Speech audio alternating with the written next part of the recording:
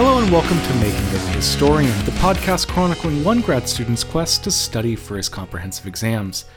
And today I'm going to be continuing our mini-series on the social life of the Anthropocene.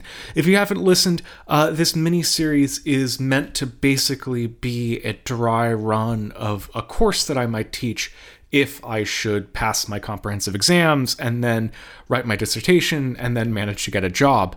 And because of that, it might make sense to start from episode 1 of this mini-series, just so that you get a flavor of what it's all about.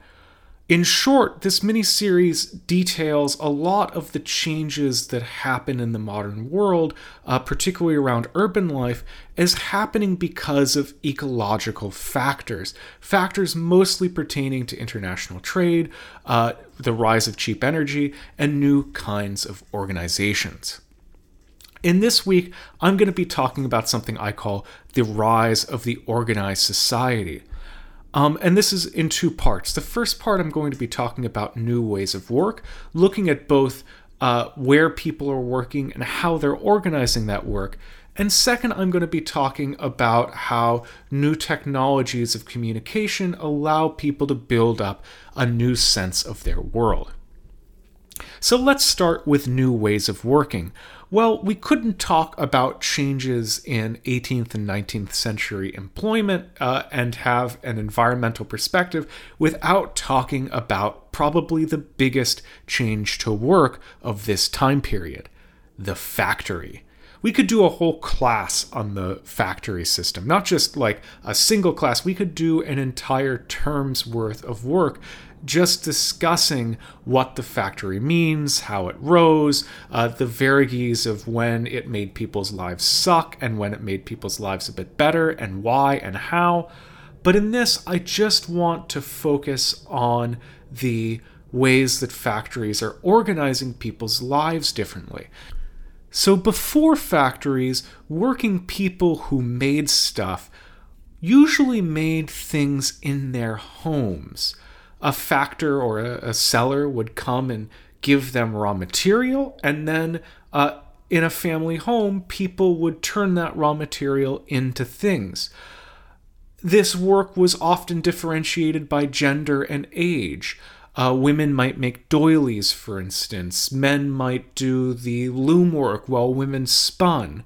And then when this work was done, the factor would come over and buy the stuff off of them. It wasn't necessarily good work, and sometimes this work was really hard and didn't lead to a very good income for families. But starting in the 18th century, maybe around 1780, there starts to be a new way of organizing work that comes to dominate a certain set of industrial processes, mostly around textiles, and that is the factory. So if this were a class, I would show a picture of a factory up on the PowerPoint slide, and I'd, describe it a little bit, give the, common outlines of it. In the factory, people go to work at a particular time. There's a bunch of machines there. Sometimes men and women worked. People had to work hard, and they would often be filtered into particular tasks. And then I'd look to the class and I'd say, okay, so why does the factory rise at this particular time? And I would expect a bunch of different explanations. One is really obvious, and that is tied with technology. So a lot of these new technologies, these labor-saving devices that are sprung up in the textile industry are really big. And they're not just really big, but they are often quite delicate. And one explanation for the rise of the factory is that with these big, heavy machines that people now use to do stuff like spinning, you have to move the worker to the work rather than moving the work to the worker. The work becomes less mobile, and so the workers have to become more mobile themselves. There's a similar explanation that goes around the actual costs of equipment. If you pay workers by piece, for instance, they have an incentive to work really hard and even to push themselves and their machinery so that they can produce as much stuff as possible. If you've invested, hundreds or thousands of pounds in a big new textile mill, you don't want your machinery to be pushed to its absolute limits. You want your workers to be able to take care of it when something goes wrong so that this big piece of capital investment lasts longer. And this might be one of the reasons for the factory, so that you can have all of your expensive stuff in one place and make sure it's not misused. This moves us on to some more pessimistic explanations of why the factory rose. One of the big ones is work discipline. Having everybody in one place let people make sure that workers would be working their damned hardest with these new expensive machines. The idea was that the machines were so expensive that factory owners had to push people really, really hard to make them pay off. If you have a new, 1,000-pound mill that's not being worked, then you're losing money. And indeed, this has some support. Some of the first factories in Europe were made to solve the hideous problem of child unemployment. And some of the first textile factories using these new kinds of technological developments were originally proposed to be worked by poor youth, by poor people in the workhouse who were not old enough to get, a real job. But we should remember that running a factory is not at all easy. If I were a capitalist, I would not want to have a factory. You have to manage thousands of people, manage big heavy machines, make sure everybody gets to work on time, make sure everybody's doing the right thing, and factories are really, not flexible. If you have hundreds or, even thousands of people working on the putting out system all in their little cottages, if you want to, say, move from making cotton cloth to making broadcloth or, change particular styles, you just have to tell them and then they do it. But if you have a factory, you have to change all the machines yourself, you have to maybe buy new equipment, and it's quite cumbersome. Early factories, for example, did not use modern accounting methods, and so it was really hard for them to be able to accurately calculate profit and loss. Indeed, before, say, the 1830s, most factories just survived not because they were well managed, but because the benefit of the new technology was so great that their profits were huge, and they could actually accept a ton of inefficiency. And this fact should make us look askance at efficiency arguments for factories. But perhaps this is not the best place for this extended discussion of the rise of factories. Instead, I want to emphasize that the factory made a new world of work for a lot of people. This world of work was spatially and temporally distinct, and that shouldn't be too weird for us. It means you go to a particular place to work at a particular time, and when you're not there, you're not at work. Within that workplace, you can often be pushed as hard as your boss wants, but once you're out of it, your time is your own. And this new factory space was a new kind of social space, one that mixed often people of different genders, ages, and backgrounds together in new ways. And sometimes this could be liberating, especially considering that young people, especially young women and sometimes young men, could be making quite good wages. In some places in the north, in some points in the factory cycle, it actually seems like working class people had a decent degree of freedom. They got married very easily. They were kind of always fooling around and flirting. There was a decent amount of solidarity. It wasn't the, crushing hellhole of efficiency that we might sometimes imagine. But it was sometimes the crushing hellhole of efficiency that we might imagine, especially after 1830, when competition meant that factories started to produce diminishing profits, and people had to get more and more worried about the efficiency question.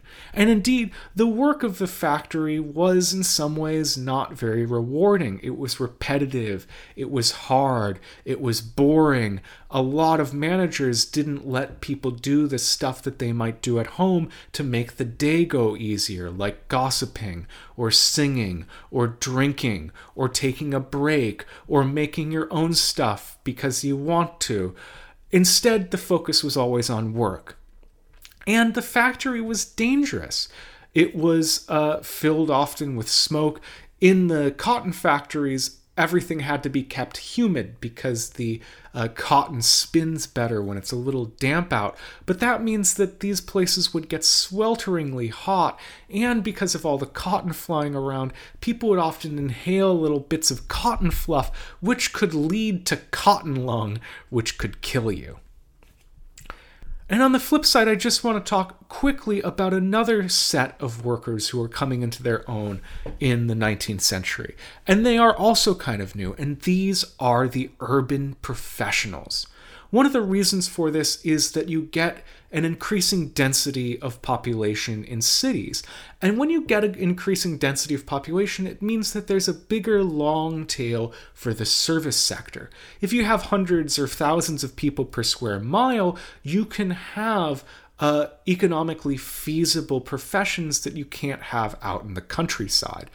For example, you might need a doctor for a country town, but in a big city, not only do you have a doctor, but you have a dentist, a surgeon, a person who is an expert in orthopedic problems, a corn cutter. You have a vast differentiation of work in the high density of the city. And also because of the spread of information and books and newspapers, there is an increasingly large number of people with the kind of social and cultural capital that allow them to enter into the professions. So the 19th century sees the birth, or at least the formalization, of a number of familiar professions, from civil engineers, the people who make bridges and stuff, museum curators, public health officials, and also, of course, professors and doctors and lawyers. These new professions came often with professional organizations that would serve to help organize these independent workers, sometimes through, making sure that everybody had the same kind of education and giving people like a stamp of approval. This doctor is, a member of the American Medical Association. And by doing all the things that 19th century organizations did, publishing magazines, holding feasts, getting people to speak, appointing secretaries, and also establishing ways of teaching and apprenticing new people to enter the professions. And this was not merely a metropolitan phenomenon. We should imagine London in particular as a magnet for ambitious people all around the British world. Gandhi came to London in the 1890s to learn law, ambitious, wanting to study really hard, and he hung around in vegetarian circles, speaking with philosophical radicals, reading Ruskin and Tolstoy.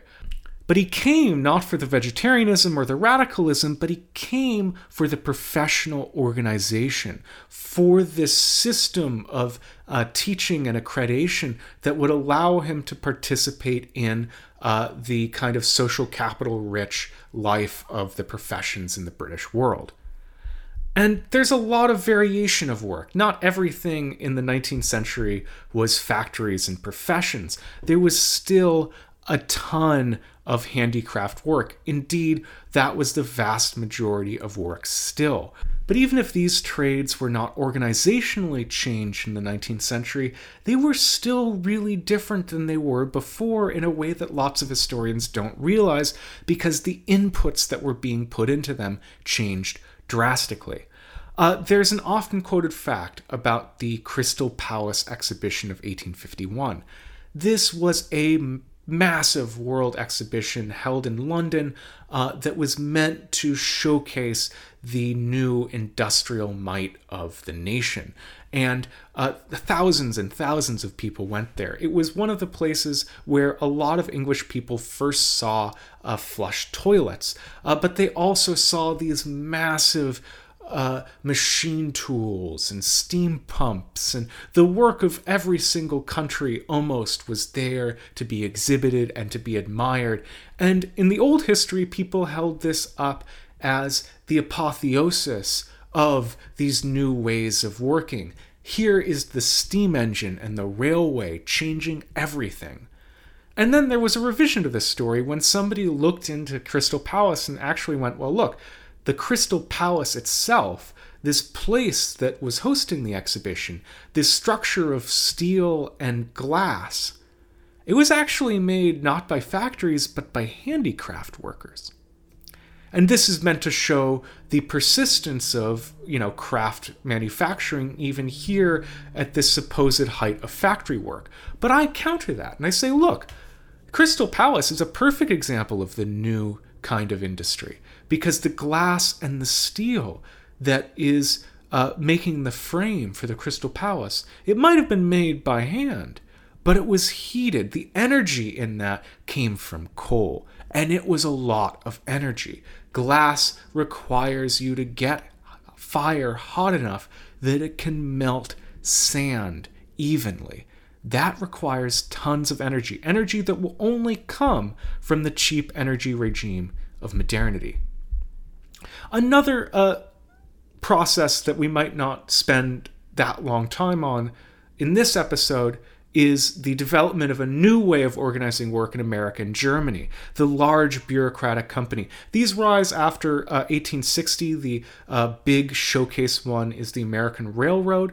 And they're distinctive because in them you get the rise of modern bureaucracy and the rise of modern management. There's an increasing distinction in these corporations between the people who own the company and the people who actually make the decisions about things. These decisions are made increasingly by an expert class of salaried professionals who may or may not actually own any stake in the company. The other really interesting thing about them is that in them, people become roles. When you work in a large bureaucratic organization, it doesn't care about you as a person. It cares about you fulfilling a particular set of activities. If you don't fulfill them, someone else will.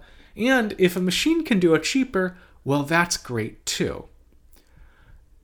This expanded to a bunch of industries that benefited from what Alfred Chandler called the economies of scale and scope.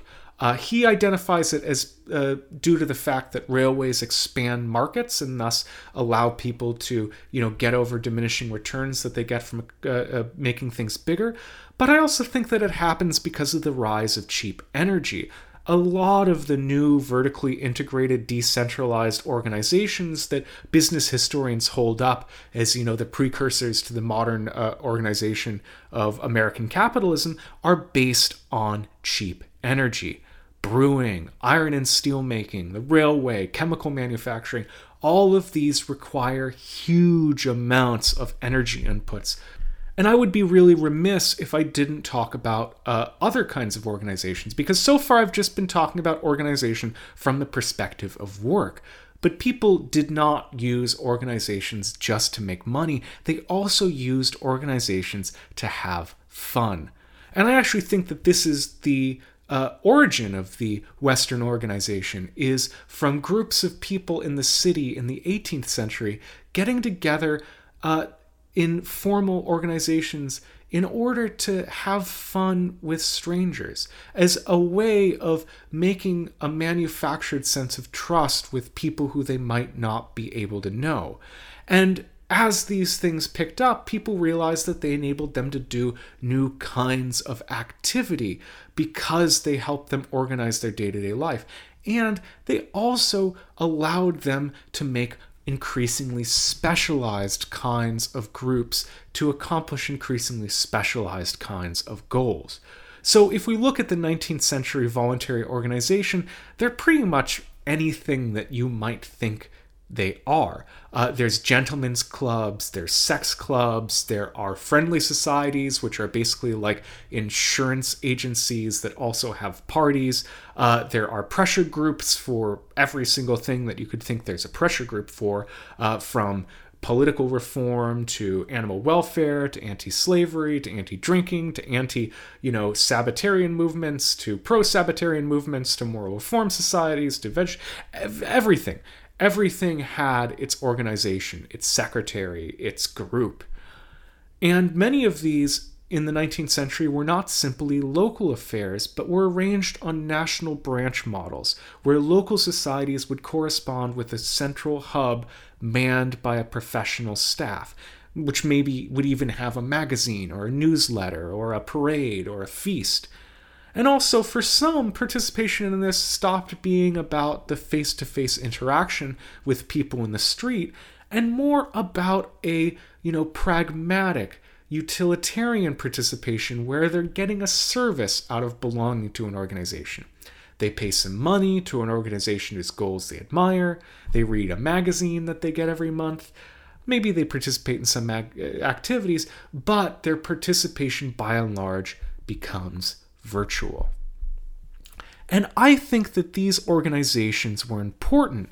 All of them, not just the voluntary associations, but the factories, the professions, the clubs. They were important because they changed the way that people in the city were identified. In a rural community of lower population densities, even when people moved around a lot, you generally knew everybody you'd interact with. You can see this really clearly by the fact that before the 18th century in agricultural Britain, 9 out of 10 of every single transaction was done on credit, which means that people who were doing transactions with each other, people who were shaving one another, buying food from one another, digging one another's ditches, knew each other well enough to trust that they could extend credit. And this trust, this knowledge, fixes a person. You are a member of a family, resident in a house in a particular parish, near the house of a particular notable. Everybody knows your business and your past. You go to the inn or the pub and interact with a certain set of people, and these certain set of people know you for a long time. In the city, however, you're defined differently. There's not a single person who knows everything that you do intimately. There's not a single person who walks with you through all of your different lives, who knows you when you're at home, when you're at work, when you're with your hobbies, when with your friends, when with your family, when you go home for Christmas. There's no single person who shares all of those social designations. And this gives people a particular individuality, because only they are marked out by that one unique geometry of all of those different social circles interacting in one particular person. And conversely, this individuality allows individuals to abstract out their experience far beyond their day-to-day lives, to allow them to be able to imagine themselves not as the person who they are, but as some kind of everyman, a member of a nation, a member of a class, a member of a particular religious group, rather than simply a member of a particular interest. They can understand that their actions have effects far beyond them, and that they in turn are affected by the actions of distant others. And here again, we have the weird loneliness of modernity, because even though you have far greater choice of who you are in this modern world, fewer people can ever know you or understand you, and your identity has a particular kind of unstuckness to it. Now let's move on to the second part of the episode on distant communication. And I'm going to go through this rather quickly. So just as there were organizations that helped to manage the complexity of this new world of work and production that was created through cheap energy and global trade, there were also institutions that helped to knit people together through exchange of information over long distances. And we can imagine this just by going through the day of one of our new professionals and seeing how he gets a lot of his information. Let's make him a history professor just because I'm feeling, wistful. So our history professor wakes up in his townhouse, and over his breakfast he reads the newspaper. And this newspaper comes over from London, where it's printed, and not only does it include stories about politics, all the goings on in Westminster, the activities of local civil society organizations, where how many toasts were drunk to the health of Peel at the, local club, but it also has world news. And you look on the byline, and the world news is actually quite recent. It happened only yesterday. It came very, very quickly. And it came very, very quickly, even though it's from, such distant places as the Cape of South Africa or Australia. It came so quickly because it is coming through a network of international telegraph cables that are organized by these consortiums of news agencies, many of which survive to these days, like the Associated Press and Reuters.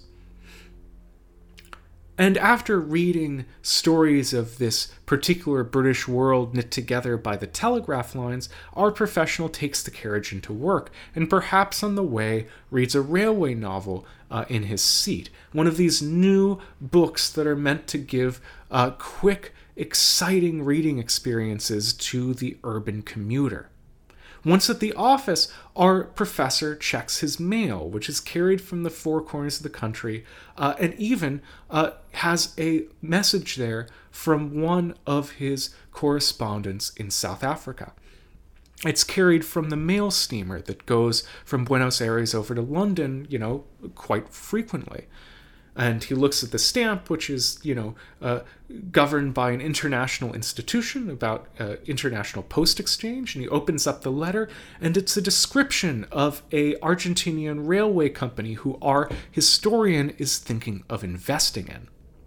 And he decides that, yes, he does want to make an investment. So he writes a letter, and he sends it via the penny post or a messenger, the quick 15 minutes walk over to his broker in Exchange Alley, where his broker reads the message and then walks over to the London Stock Exchange, where he places an order for shares in this Argentinian railway. And that's not weird, because the shares of the Argentinian railway are not traded in Argentina, but are instead traded in the London Stock Exchange, whose prices are transmitted through telegraph all across the wide corners of the world on a second by second basis. And then our history professor puts down that letter and picks up another, and it is a personal letter from his brother. And this reading experience is different. The personal letter has his brother's handwriting on it, even though he's all the way off in Canada or somewhere else, quite distant. And this handwriting, our history professor has been trained to identify as a synecdoche of his absent brother. He takes a sentimental moment and imagines that he is touching the same paper that his brother touched, and he sniffs it and he imagines that he can smell the air of the Canadian, coast on it. And these are the ways that this person's world is made up, through printed materials that are abstracted and pushed through the world in new methods of communication and transport. And not only are these kind of distant and cold, like the news of the world that our history professor might read in the morning, not only are these things that help him get profit, like his news of the Argentinian railway, but they can also be deeply sentimental, deeply affecting. These technologies are not merely technologies, but they're cultural objects that people have deep associations with. The letter from the loved one can be an object of deep care and affection. Thanks very much for listening to this episode of Making of a Historian. If you like the show, rate and review us on iTunes, share us on social media, post us on Reddit, tweet about us. Do people dig anymore? If they do, then dig this, I guess. Thanks very much for Jonathan Lear for making the music, and thank you to Duncan Barton for making the image. I will see you guys tomorrow.